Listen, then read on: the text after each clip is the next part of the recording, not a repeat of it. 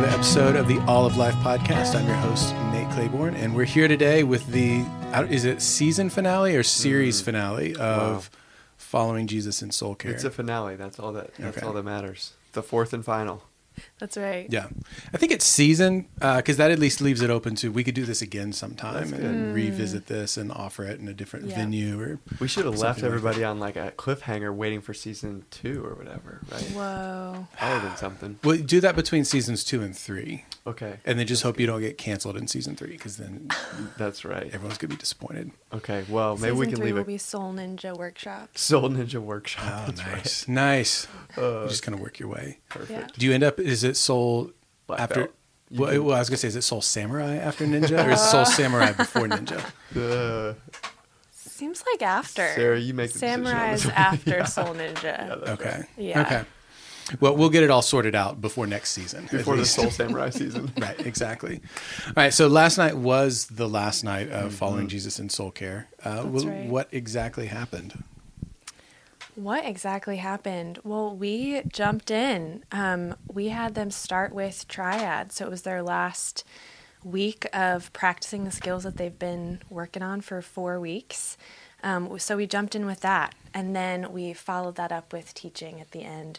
Thought that might just give more space for Q&A and processing and takeaways and all of that. So so we started out. So the last stage of listening well is action. So it's really moving into, okay, based off of what we've explored, what we've gained insight on, here's like movement towards finding a new way of being, whether that's with yourself or with God or with others in relationship. So that can look like a whole range of things, anywhere from, hey, it looks like moving into, like, out of isolation and into community is like a needed action for you. You've been suffering alone. You need to put yourself around people who care. That can be a really important action that someone else can see clearly and invite you into. Or it could be like, here is this ingrained pattern of being that you've found to work really well for you that's no longer working. What does it look like to try a different way? So there's a lot of difference in that. Another way that we talked about the action stage being is an invitation into a type of death and cross-bearing. We've talked a lot about that on the podcast. But if the process of transformation is death into, like, descent and into resurrection, action is like inviting into a true death in order to find new life on the other side. So some specific ways of offering action, of moving into action, always with this sense of, like, collaborating is best. So if it can be a conversation of what does action and change look like, that's great. So feedback is one specific way to move into action. So you're offering your perspective on the person's behavior or impact on someone else. So that can be specific, like, I'm experiencing you. So I use the example of sitting with someone. It often feels like I'm kind of driving the car in the conversation. And there are times that that's needed. There are times that we don't know where to go and we need help getting there. But it became kind of a crutch for the person moving towards wholeness. So I decided to speak to it. And we got to, like, hey, there's a sense of, she's really afraid of sharing her opinion. That hasn't gone well for her. And so the action was, okay, next time we're together, I would love for you to have an opinion on what we talk about today. It's like a small step. She kind of cringed and was like, okay, I can do that. And it's just a small way to move into change. So that's feedback. Direct guidance is really the collaborative offering suggestions, insight, instructions, tools for change. And that is really helpful because when we're in our own skin, it's so hard to see the places that we're stuck and how to move out of that. And so someone else to say, like, what if you tried morning mindfulness for 5 minutes? Like, what would that do for your day and your life? That's such a small thing and can make a really big difference. So those are the two categories we offered, with the caveat of, for the final week, wanting folks to be able to focus on the skill that they wanted to. So if that was just sticking with Explore, just staying with Insight, totally great. Yeah. And you gave a good example of usually people are stuck between two bad options. And if there's this like third way, then that's one of the things that's helpful to get collaborative with. So even like building on your exploring with people, you can kind of begin to see what those two bad options might look like. Yeah. You might actually offer those to them as insight. So for example, you have this conflict at work and it's like, so what I hear you saying is you keep thinking, hey, on one hand, I want to go back to work tomorrow and I just want to blast this person. Like, I just want to give them a piece of my mind, right? Like, that's one option. Or you could just kind of sweep it under the rug, but maybe hold some bitterness or resentment for what happened. Yeah. So if that's two poles, what would a middle way be? Like, what would a way to diagonalize that to be, so that you're not choosing either of these extremes. You're choosing to kind of say, hey, on one sense, the good of this extreme is you really speak directly to what happened. That's the good of the blow them up model. There's a lot of bad to it too, right? But then there's also this like, but on the other side, you kind of want to preserve the relationship and make sure you don't totally sever it, which is maybe the good under the sweep under the rug of like, I care too much about, not totally damaging this relationship. And so if you pulled those two things together and you said, how can I speak with directness, but also enough care for the relationship that I'm not going to totally come in and just sever it? What would that look like? So now you're actually inviting them to collaborate with you on the action based on exploring and on insight. And this is one of the ways. And so it might come down to you guys coming up with some sort of solution together and you giving them feedback like, hey, if I were the person receiving you coming to me like this is, I think, how I would receive it best, right? That'd be feedback. And or you could say, give them direct guidance of like, the affirmation sandwich of like, hey, walk in there and start by naming like their goodness in this situation. Like, this is what I think you were after. This is what I would think you were trying to do. And then maybe speak to the ways in which they fell short of their own standards. And so that would be then direct guidance, right? Like, but it's all building out of your work of exploration and insight to get there. Yeah. When it feels like it, just to zoom way out, just so the listener kind of picks up on, if they weren't at Soul Care, just thinking through the weeks that we've talked about it, there was a phase of explore, there was a phase of insight, and then there's this phase of action. And really what we're doing is we're encouraging people to slow down and listen to people, because the action thing, it's like, I think people get that. People get feedback, people get direct, they would think of it as advice or direction. But it's like probably the default for most people is, you tell me, Ben, you tell me this thing you're struggling with, and I don't ask any follow-up questions. And I just immediately am like, well, here's what you should do. It's like, we're encouraging people to like, yeah, you can get to that point eventually, but it's going to be more, the payoff is more rewarding if you actually slow down and do these explore skills, do these insight skills, and then give your feedback. Not, here's what I think right off the bat. And if Ben has sat with me long enough that I'm like receptive and open to the change, there's such a difference between, hey, find this third option, don't blow up at them, don't hold it all in, there's a third way. Like, I'm so much more open to that if I've sat in it. That's right. And one of the ways that the metaphors we used earlier on was Jesus's parable of the four soils. And I said it, I wrestle with, what does the fourth soil look like? The good soil, the one that receives the seed, holds fast with patience and faith, and it bears, fruit 30, 60, and 100-fold, I think it says. You know what the short answer is? It looks like dirt. It looks like dirt. Tell us more. Well, no, you just made me think. I mean, one, I'm being silly in some sense. I'm just like, well, what does the good soil look like? It looks like dirt. But it looks like work. Yeah. Like, you look at it, it's like it's not obvious that something's, going to grow there until you till it, and so it's like a lot of times people skate over things because that's going to take a lot of work. It's like, it became the good soil because it was prepared a certain way. It wasn't just, you can just find it there and like, oh yeah, let's plant there because that looks good. That's right. And so what we're saying is, all of the work of exploration and insight is tilling the soil. It's soil tilling work. It's removing some of the stones. It's, pulling some of the weeds. It's breaking up the hard soil on the surface. And so then action often can look like planting the seed, right? Like that you're hoping grows into something new and life-giving and rich. And so to use the quote that we've been using this whole time, which is, how do we listen with the ears of God so that, that's a purpose clause, so that we might speak the words of God.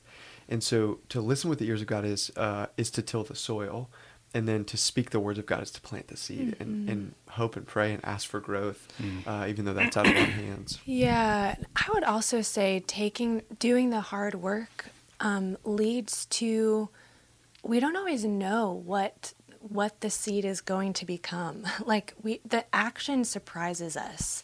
Movement and change, I think, when it's like truly embedded in the hard work of exploration and insight, what we thought was growing looks different than when we started. And it's better, but it's a surprise. Yeah, that's right. That's so well said.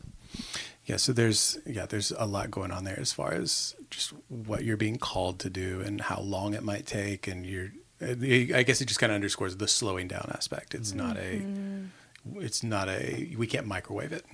Yes. If we want to use that language. That's right. That's right. And I will say, like, it's worth probably noting, coaches, their job is to jump to action pretty quick, right? You actually invite a coach into your life, and the setup of that relationship is, tell me what you see and tell me how to change it ASAP. And so there are ways in which you can set up a conversation with somebody where that's really what's going down.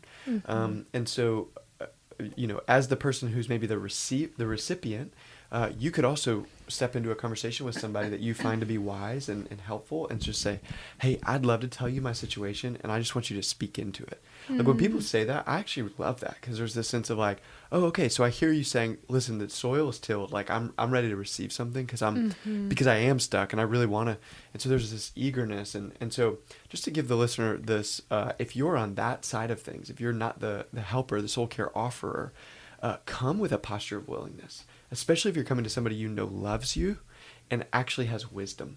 Because if they have those two things, like they really are going to offer something that's going to be helpful to you, and you can actually expedite the process. That's right. By coming with a willing heart to say, I'm going to receive from somebody outside of myself. But I truly believe that doesn't happen as often as it could. Yeah. I wonder if sometimes it doesn't happen as often as it could. It could because, one, people don't like to be vulnerable. But two, a lot of times we do take things to other people, but we don't present it as a question. It's just more like, Ben, I'm going to tell you my plans for, we were just talking a little bit ago at lunch. I'm going to tell you what I'm doing today. And it's not like, I'm not asking for your advice, but it's kind of sort of like, hey, what do you I want your feedback on it to some degree, but I'm not asking for your input or advice. It's just more of like this is what I'm doing. What do you think? You should definitely go to In-N-Out Burger in Dallas. Okay, perfect. I will. Yeah, I think I'm going to do that on Friday. Nate's flying to Dallas after the podcast. That's right. It's like already thinking about where you're going to eat. It's weird that never mind. I was going to say, I don't want to bring the pre-pod conversation to the pod. Right. That's good. Well, so we moved from the action skills in this triad setup. There's a few more action skills, but we basically just said, hey, let's just use some of these basic ones and build on the explore and insight skills as we go. And we moved into, I kind of promised, hey, we really will get to what does it mean to speak the words of God. Okay, we've spent 3 weeks on, really 3.5 weeks on listening with the ears of God. Can we get to the speaking the words of God? And so I started off by saying, hey, there's this theme in Scripture that's worth paying attention to, which is, one, that our words are way more powerful than we could ever really give them credit for. And so what I mean by that is many of us, if you are in a soul care situation, one of the things that comes up are words that have been spoken to you. And so, we have that language of sticks and stones will break my bones, but names or words will never hurt me, is a flat lie. Like you could break a bone and recover more quickly than you could recover from somebody speaking a harsh word to you or putting some sort of a shameful label on you, or, when you're in a moment of need, actually like almost pushing you away, rejecting you. Like those are the moments, those words are the ones that bang around in our soul and cause damage for decades if they're not appropriately processed and healed from. And so our words have an insane amount of power. The way the Proverbs will say it is that the power of the tongue is the power to give life and to bring death. And so that's something, and it makes sense if you're made in the image of God who spoke everything into existence ex nihilo, out of nothing, right? Mm-hmm. And so there's a real way in which we have power to create, to bring life, to build up, and to destroy and to tear down and to bring death. And so just pausing with this awareness of the power of our words is actually really important. That's the first theme that we see kind of drawn throughout Scripture. Yeah, just so good the way that you're drawing that out. It makes me think of someone who said when emotion is captured, the body hits record. So in those moments where there's devastating words spoken, like our body remembers those. Our minds remember those. Yes, that's so true. And what somebody could hear in their response to what I just said could be, well, I'm just not going to speak. And I would say, silence can actually be deafening. Like silence can do as much damage sometimes as words. So the language that we have in the Christian tradition is sins of commission and sins of omission. And we say, hey, you can commit things that hurt people, and you can omit to do the right thing, and that hurts people too. And so what I'm saying is there's not an option to just keep your mouth shut if you're so afraid of using your words. And so what does that mean? Well, we need to develop wisdom. And the language actually the Bible uses is that there's this concept of fittingness, that there's a fit word. There's a word that actually is appropriate and timely, and actually is from me in this moment to you. That's actually the right word to speak. And so here's a few scriptures. Ephesians 4:29 says, "Let no corrupting talk come out of your mouths, but only such as is good for building up." That's really helpful, actually. Like, just let the general rule for your speech not to tear somebody down, but to build them up. Like, aim for that.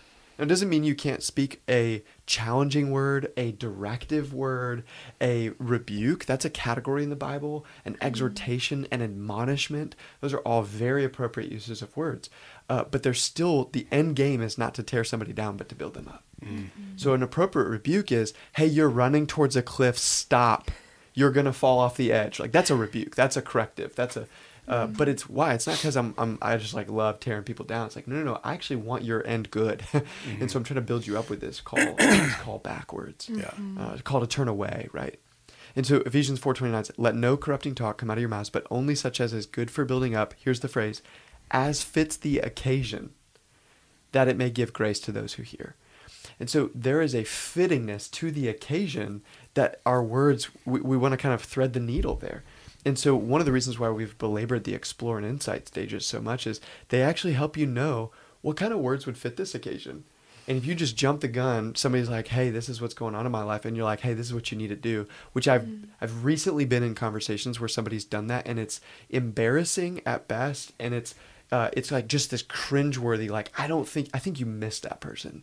I think you ran roughshod over what's really going on here because you thought you knew best, but you didn't take the patience and the humility to find out. And so you spoke a word that didn't fit the occasion, even though you thought you were building that person up. And so the last phrase here, that it may give grace to those who hear, blows my mind.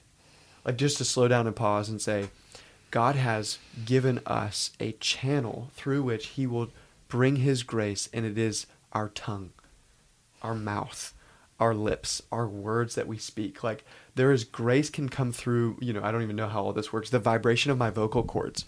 God brings grace through that. That's insane to consider that. And so we have that kind of power. So we want to have words that fit the occasion, which is why exploration and insight are so important. Because you're spending, just to even put a point on it further, you're spending time exploring what the occasion is so that you know what would fit. That's well said. That's exactly right. Yep. So I'll go through these other ones a little bit more quickly, but Colossians 4:6 says, "Let your speech always be gracious." And I just think it's just really helpful. Right? Yeah, it's just really helpful in one sense when the Bible just gives me like really clear directives that I'm like, well, what really should I do in this situation? Should I be a little bit of a jerk? It's like, no, let it always be gracious. Like, harshness is ruled out. Like, just meanness is ruled out. Like that your words are to always be gracious. That there's something about. So in other words, like, there's a version of Christianity where it feels like you're being a little too, like, you're using kid gloves on people if you're like really trying to speak to their dignity and like and trying to like build them up, and you spend too much time on encouragement, you know, because what a lot of us have is the problem is we're just too encouraged around here, right? Like our hearts are just too strengthened in the goodness of God these days, and so what we need is somebody to really come in and like tell us how it is, right? It's like, no. Colossians 4:6. Let your speech always be gracious, seasoned with salt, so that you may know, here's the phrase, how you ought to answer each person. There's something really powerful about that. Like our words have a preservative effect. They're seasoned with salt. And there's an oughtness to the answer that we give to somebody. Well, that might feel like really intimidating. What's the oughtness here? It's like, well, spend some time asking good questions, being humble, listening well, reflecting back, asking the Spirit to give you wisdom. Like that, all the things we've said up to this point. So the last two are from the Proverbs. A word fitly spoken is like apples of gold in a setting of silver. Proverbs 15, again, the word fitly is there. Fitly spoken. Proverbs 15:23. To make an apt answer is a joy to a man, and a word in season, how good it is. And we've all experienced that. Like it'd be worth just reflecting on, can you think of a time when you've been in a situation when somebody gave you an apt response? Like it was just fitting. It was a word in season. It was what you needed to hear, right? We say that like somebody else, like, man, I really needed to hear that. Thank you. What is that? It's all of these coming together, this fittingness to our words coming together in that moment. So powerful. Yeah. I'm thinking about a moment at our last Seek night when we gathered together for prayer at New City with Adoration Church. And Ben, you came up in between worship and used the story of the prodigal son in a way that was inviting people to come home. Like you use those words, like just come home. And that felt like a moment that was like, oh, like those are words that I and we need to hear. That's like specific to me. That's just a moment of like, yeah, fitly spoken words. So glad to hear that. Thank you, Sarah. You're I've got welcome. tears in my eyes right now as I hear that. And the reason why is because I knew I wanted to say something. And it was like, I know a lot of Bible. I have no idea what to say right now. I've preached the gospel 1,000 times in my life. I don't know how to do it right now. And so I asked, I was like, Holy Spirit, would you just help me? Like, help me right now. Because I truly don't know what to say. But I you know, if I would have had this in mind, I would have said, maybe give me words of grace that'll be fitting to this occasion, right? Yeah. And so I just stepped up and was like, I'm going to trust that this is, that whatever I say right now, the Holy Spirit's going to use. And so he did. And I'm so grateful for that. So in other words, that was very not premeditated is what I should say. It was very, I was in the occasion with everybody else and thinking like, how can I like winsomely call people to see God as who he is and to invite them to Jesus in a fresh way. But you were in conversation with the Holy Spirit to ask. That's right. Yeah. Because I don't, and that's, here's where I want to kind of, you know, I built this up a lot. Like your words can give life and death.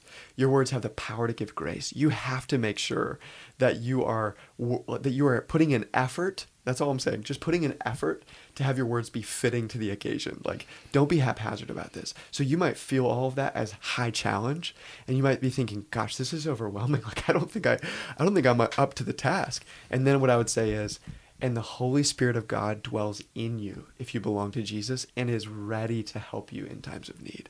Like just, you know, the Hebrews passage of like draw near to the throne of grace to receive grace and mercy in a time of need. Like just do that. And he is so pleased to care for souls through your mouth. That's what he wants to do. And he cares more about the person that you're trying to offer a fitly timed word to than you ever could. And he's put more blood, sweat, and tears into that person than you ever will. And so there's something about, let me just ride the wave of the Spirit's work in this person's life. And now I actually have a lot more fun with this because it's way more fun to ride waves than to make them. And so just join in the Spirit's work. That's what you're doing in that moment. But that requires dependence. Like in that moment, I felt very incompetent, truly. And what's amazing about this is, let me just be clear. I have a crazy amount of competence standing up in front of people, talking to them about Jesus. Like it's maybe one of the few things I do better than anything else. And praise God for that. You're literally a professional. I'm literally a professional. And I felt very incompetent in that moment to do one of the few things I feel very competent to do in my life. Yeah. And so own and offer that need to Jesus in that moment and let him do what he can do if you're not trying to depend on yourself in that moment. So thank you for that fitly timed word, Sarah. For real, like what you just offered me in this podcast was fitly timed, because it's just a great example, and it's why it brought tears to my eyes. Just think like, oh, thank you, Jesus, that you were willing to use those words, because I didn't know what to say. And so the way we ended is, how do we speak the words of God? How do we actually do this thing? And I gave 5 things. I had 7. Narrowed it down for everybody's sake. It became less perfect. Since That's it right. 7. Yeah, it's 7. 7 is the perfect number. But I was getting redundant, so I could tell. So the first one is, how do we speak the words of God? We have to meditate on the words of God. Colossians 3:16 says, "Let the word of Christ dwell in you richly." That's what I'm talking about. Meditate on it. Imbibe the words of God. Drink them in, soak in them, saturate in them, steep in them, whatever that looks like for you. For me, it's mostly looked like memorizing the book of Psalms. Like, it's just so helpful. I always feel like if a psalm can come up, it almost always fits the occasion. If I can just quote from the book of Psalms to somebody, because it comes from the depth of human experience and meets people. Psalm 42, deep calls to deep. That's what the Psalms do. They call from the depths of one soul to the depths of another in powerful ways. So let the word of Christ dwell in you richly, teaching and admonishing one another in all wisdom. That's the goal. Like, if the words of Christ are dwelling in you richly, you can teach and admonish one another in a way that has wisdom to it. And there goes on, singing psalms and hymns and spiritual songs with thankfulness in your hearts to God, right? So the Psalms are even core right there. So meditate on the words of God. The next thing is embody them. Embody the words of God. So what I mean by that is, ultimate reality is the Lord, merciful and gracious, slow to anger and abounding in steadfast love and faithfulness. If you in your very person come into a conversation with somebody and you set it as your intention, I'm going to embody mercy, grace, faithfulness, steadfast love, slowness to anger, like you're gonna have a hard time doing a bad thing. Your chances of failure just drop significantly if you just set the intention. This is the kind of person I'm gonna be in this conversation. So you just embody that, and so we can get into all kinds of neuroscience. Just read Kurt Thompson on how people feel felt when you show up, and you're willing to show up to them and with kindness and mercy and tenderness and all these. You're embodying the words of God in that moment. I almost used the word incarnate there, and it wouldn't have been wrong to say that. Like, Jesus is the Word made flesh. In a real way, we get to participate in the words of God becoming flesh in us. And we get to give them a face and a name and a smile and eye contact and tears and laughter and hugs and all the things that they long for from Jesus himself, but they won't experience probably until he comes back and makes all things new. We get to give that to them here and now. But it actually, I mean, if you think about it, it actually is the primary way you can both show God love and God can show you love is through another person. That's right. Who's indwelt by the Holy Spirit. Yes, absolutely. And I think we have a profound example of that in Acts 9, right? Where Saul, why are you persecuting me? Jesus says. Weird, Jesus, you're enthroned in glory at the Father's right hand. Saul's not touching you. Like this is not about you, Jesus. Or does Jesus so identify with his people that to hurt them is to hurt Jesus? Meaning that the opposite is true, right? Where if Jesus's people are bringing goodness and mercy and kindness and warmth to other people, Jesus himself is doing that. Like we actually meet Jesus in the faces of his people. That's a profound experience.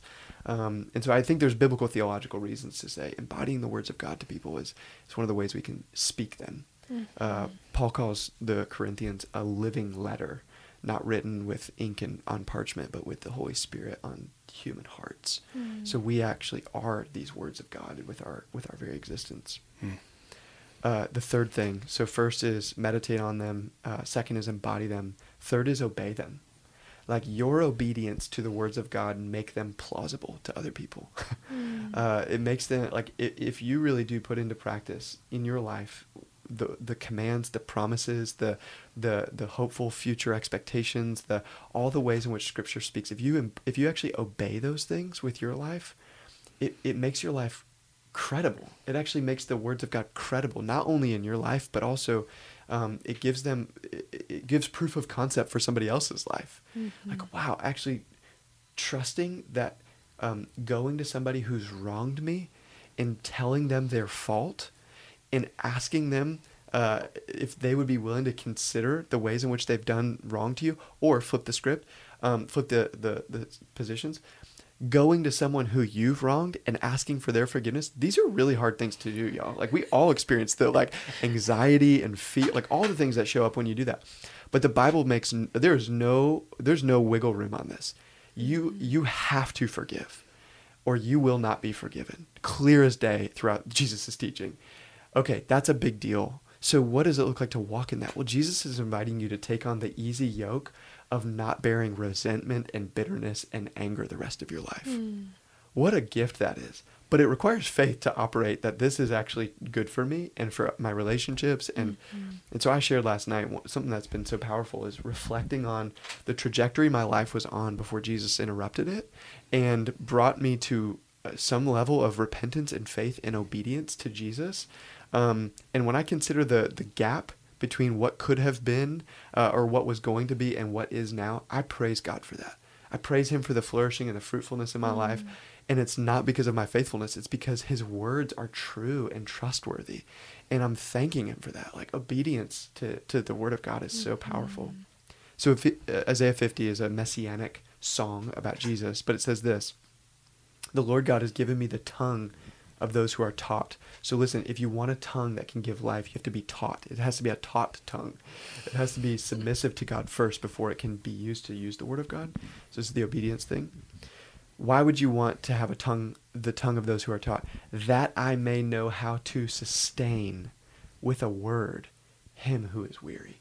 That's amazing. That's soul care. Sustaining with a word someone who's weary. What a powerful picture of what soul care is. Well, how do you get there? It goes on. Morning by morning, God awakens. He awakens my ear to hear as those who are taught. So it starts by morning, waking up, listening with my own ear, seeking to obey what God has said, and then I actually have the ability to sustain with a word the one who's weary. That's powerful. The last two, I promise, won't be as long. The fourth one you can do is you can bear witness to the words of God. So Luke 8, Jesus says to somebody he's healed, return to your home and declare how much God has done for you. That's testifying. That's a testimony. We all have these things if we've walked with Jesus for any amount of time. We have pictures and examples of God's faithfulness to us, even especially when we're in the valley. And so then the person goes away, says he went away, proclaiming throughout the whole city how much Jesus had done for him. And you could say, well, that's weird. Jesus says, tell him how much God has done for you. He says, hey, let me tell you how much Jesus has done for you. It's like, oh, maybe Jesus is God. Maybe that's actually what's happening here. Maybe the Word of God incarnate is actually doing great things in people's lives. So as you bear witness to the faithfulness of God, that his words are trustworthy and true, and you show that out in your own life, you are given credibility to actually speak about God, speak the words of God into other people's lives. All right. Last one here is to pray them. Pray the words of God. And actually pray them in soul care with the person. This could be a form of action. It's like you explore, you offer some insight, and then you say, hey, why don't we bring that to Jesus together? And tell this to him as if he didn't already know it. And you invite them to just join with you in prayer. And there's something about praying hard things in the presence of another person to God that's actually, it can be profoundly powerful and transformative. And so we gave everybody a lament template using Psalm 13, the 3 movements there from protest to prayer to praise. Can't believe you didn't call it a lamentlet. Oh man, missed opportunity. Oh, that's so good. I love whatever that is, conjunctions or joining words together to make stupid new words. Yeah, play on words. A lament. A lament template. Because lament template is like just smash it together. So Sarah, funny. she's cringing. She loves it and hates it at the same time. That's what that's the humor I go for. You love it and hate it. You're like, that's terrible. That's but great. also, I'm laughing now. Yeah, I love it. Okay, so a lament template. A lament template, yep, that you can walk through. Psalm 13 is the best lament psalm to lament with somebody with, because it's short, it's simple, it's very sticky and reproducible. You can see the flow from protest to prayer to praise. It's excellent. So I'm particularly talking about somebody who's in a season of life where they are not super keen on how God's ruling the world or the ways in which he's coming through and not coming through for them. And so you can usher people into the presence of God and speak the words of God back to God in prayer. And it's powerful when you do that with other people. So real quick again, the 5. Can you do it? man, can I do I'll help you Can I do if you it? need it. Ah, man. So pray is the last one. Uh-huh. Bear witness. Yep. Obey. Mm-hmm. Meditate. That's the first one. That was the first one. Number 2 is Your favorite. embody. Embody. Oh, It's so okay. good. And so what does we it spell? all fail. Yeah, that's sometimes. right. All right, I'm going to rework this and get an acronym here for you. Okay. That, I kept waiting. I was like, what is this going to spell? let's be clear. I'm the one at fault here, not Nate for not remembering this. I could have done better. I'll do better next time. Okay. Well, yeah, next season. Right? Yeah, that's right. Next season. That's exactly right. So the last thing we did was we talked about gospel fluency, which is another way to say evangelism. Like, how are you fluent in the gospel? How is it so meaningful to you that you're able to speak it into the lives of other people, particularly not yet disciples of Jesus? I gave a framework we won't talk too much about here, which is you move from external to internal to eternal. And so what that is in conversation, it's weird if you just go, hey, Nate, have you been washed in the blood of the Lamb? Right? Like, even You would love that. Let's be honest. That's right. You say it's weird, but you haven't spent 2 weeks in New York City doing that. That's true, in fact. Just A different life. yeah, that's right. Nate's like been there, done that. Have probably many T-shirts actually. Yeah, gosh. So 10 out of 10 would not recommend. that's amazing. Oh, that's why you always wear the same T-shirt to work. Yes, Because all of his all other the ones other are from ones, this yeah. evangelism experience in New York City. that's right. Yeah. So what I'm saying is, there's a way to jump the gun evangelistically that's like. Can come out of anxiety, frankly, which is Yeah. like, I got to get this thing out. Like, I got souls to win. I've got souls to win, and I got to say it real fast and make sure I get through all 4 movements of the gospel, 4, 5, 10, whatever you've got, right? And I'm saying, slow down, take a breath, be patient. The Spirit of God's at work. If He's got you there, He's probably got you there for a reason.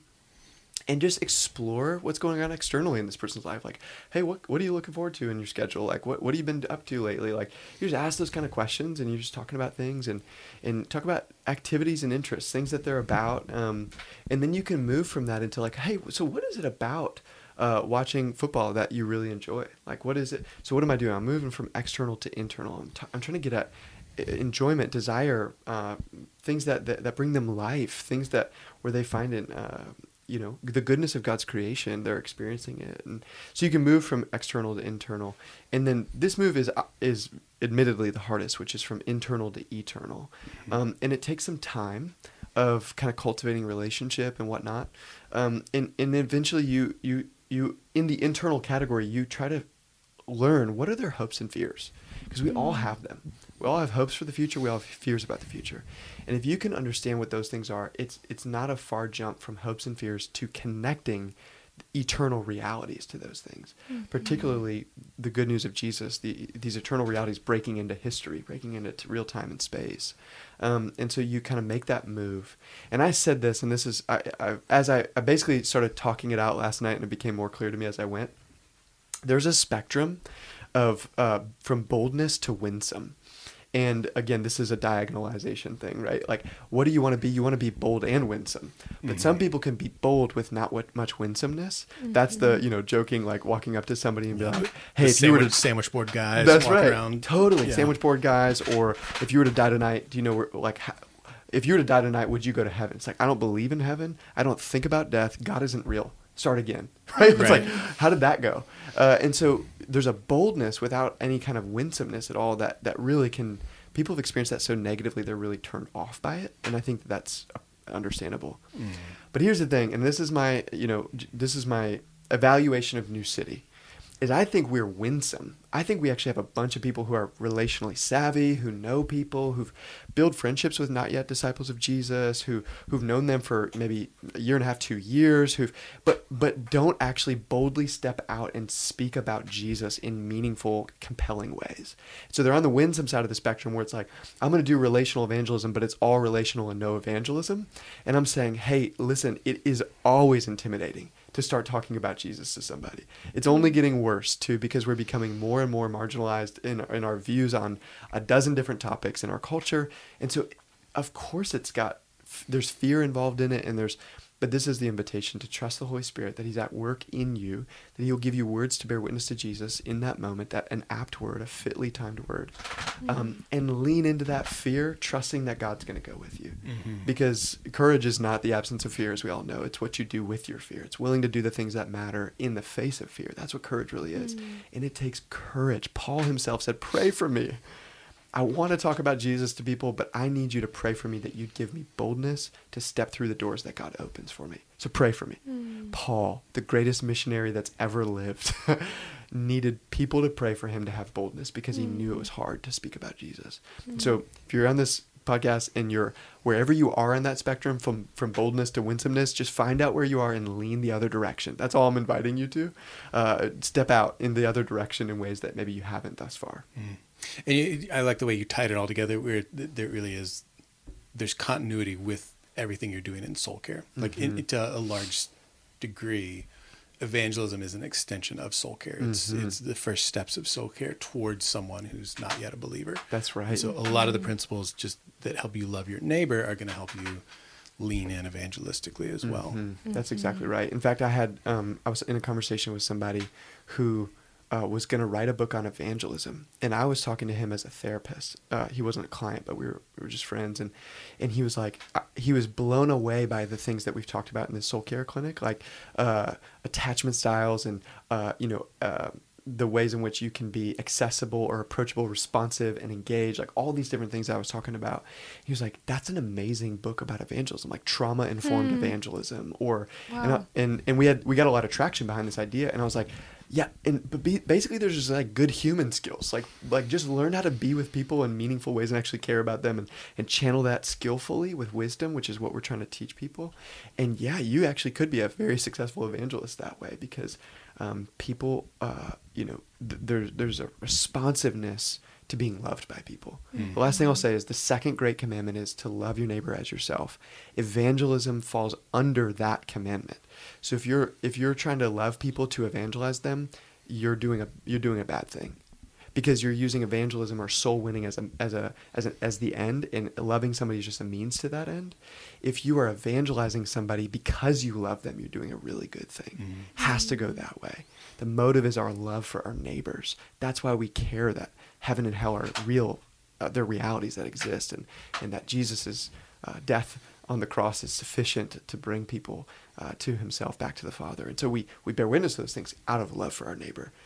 We don't love our neighbor in order to bear witness to these things.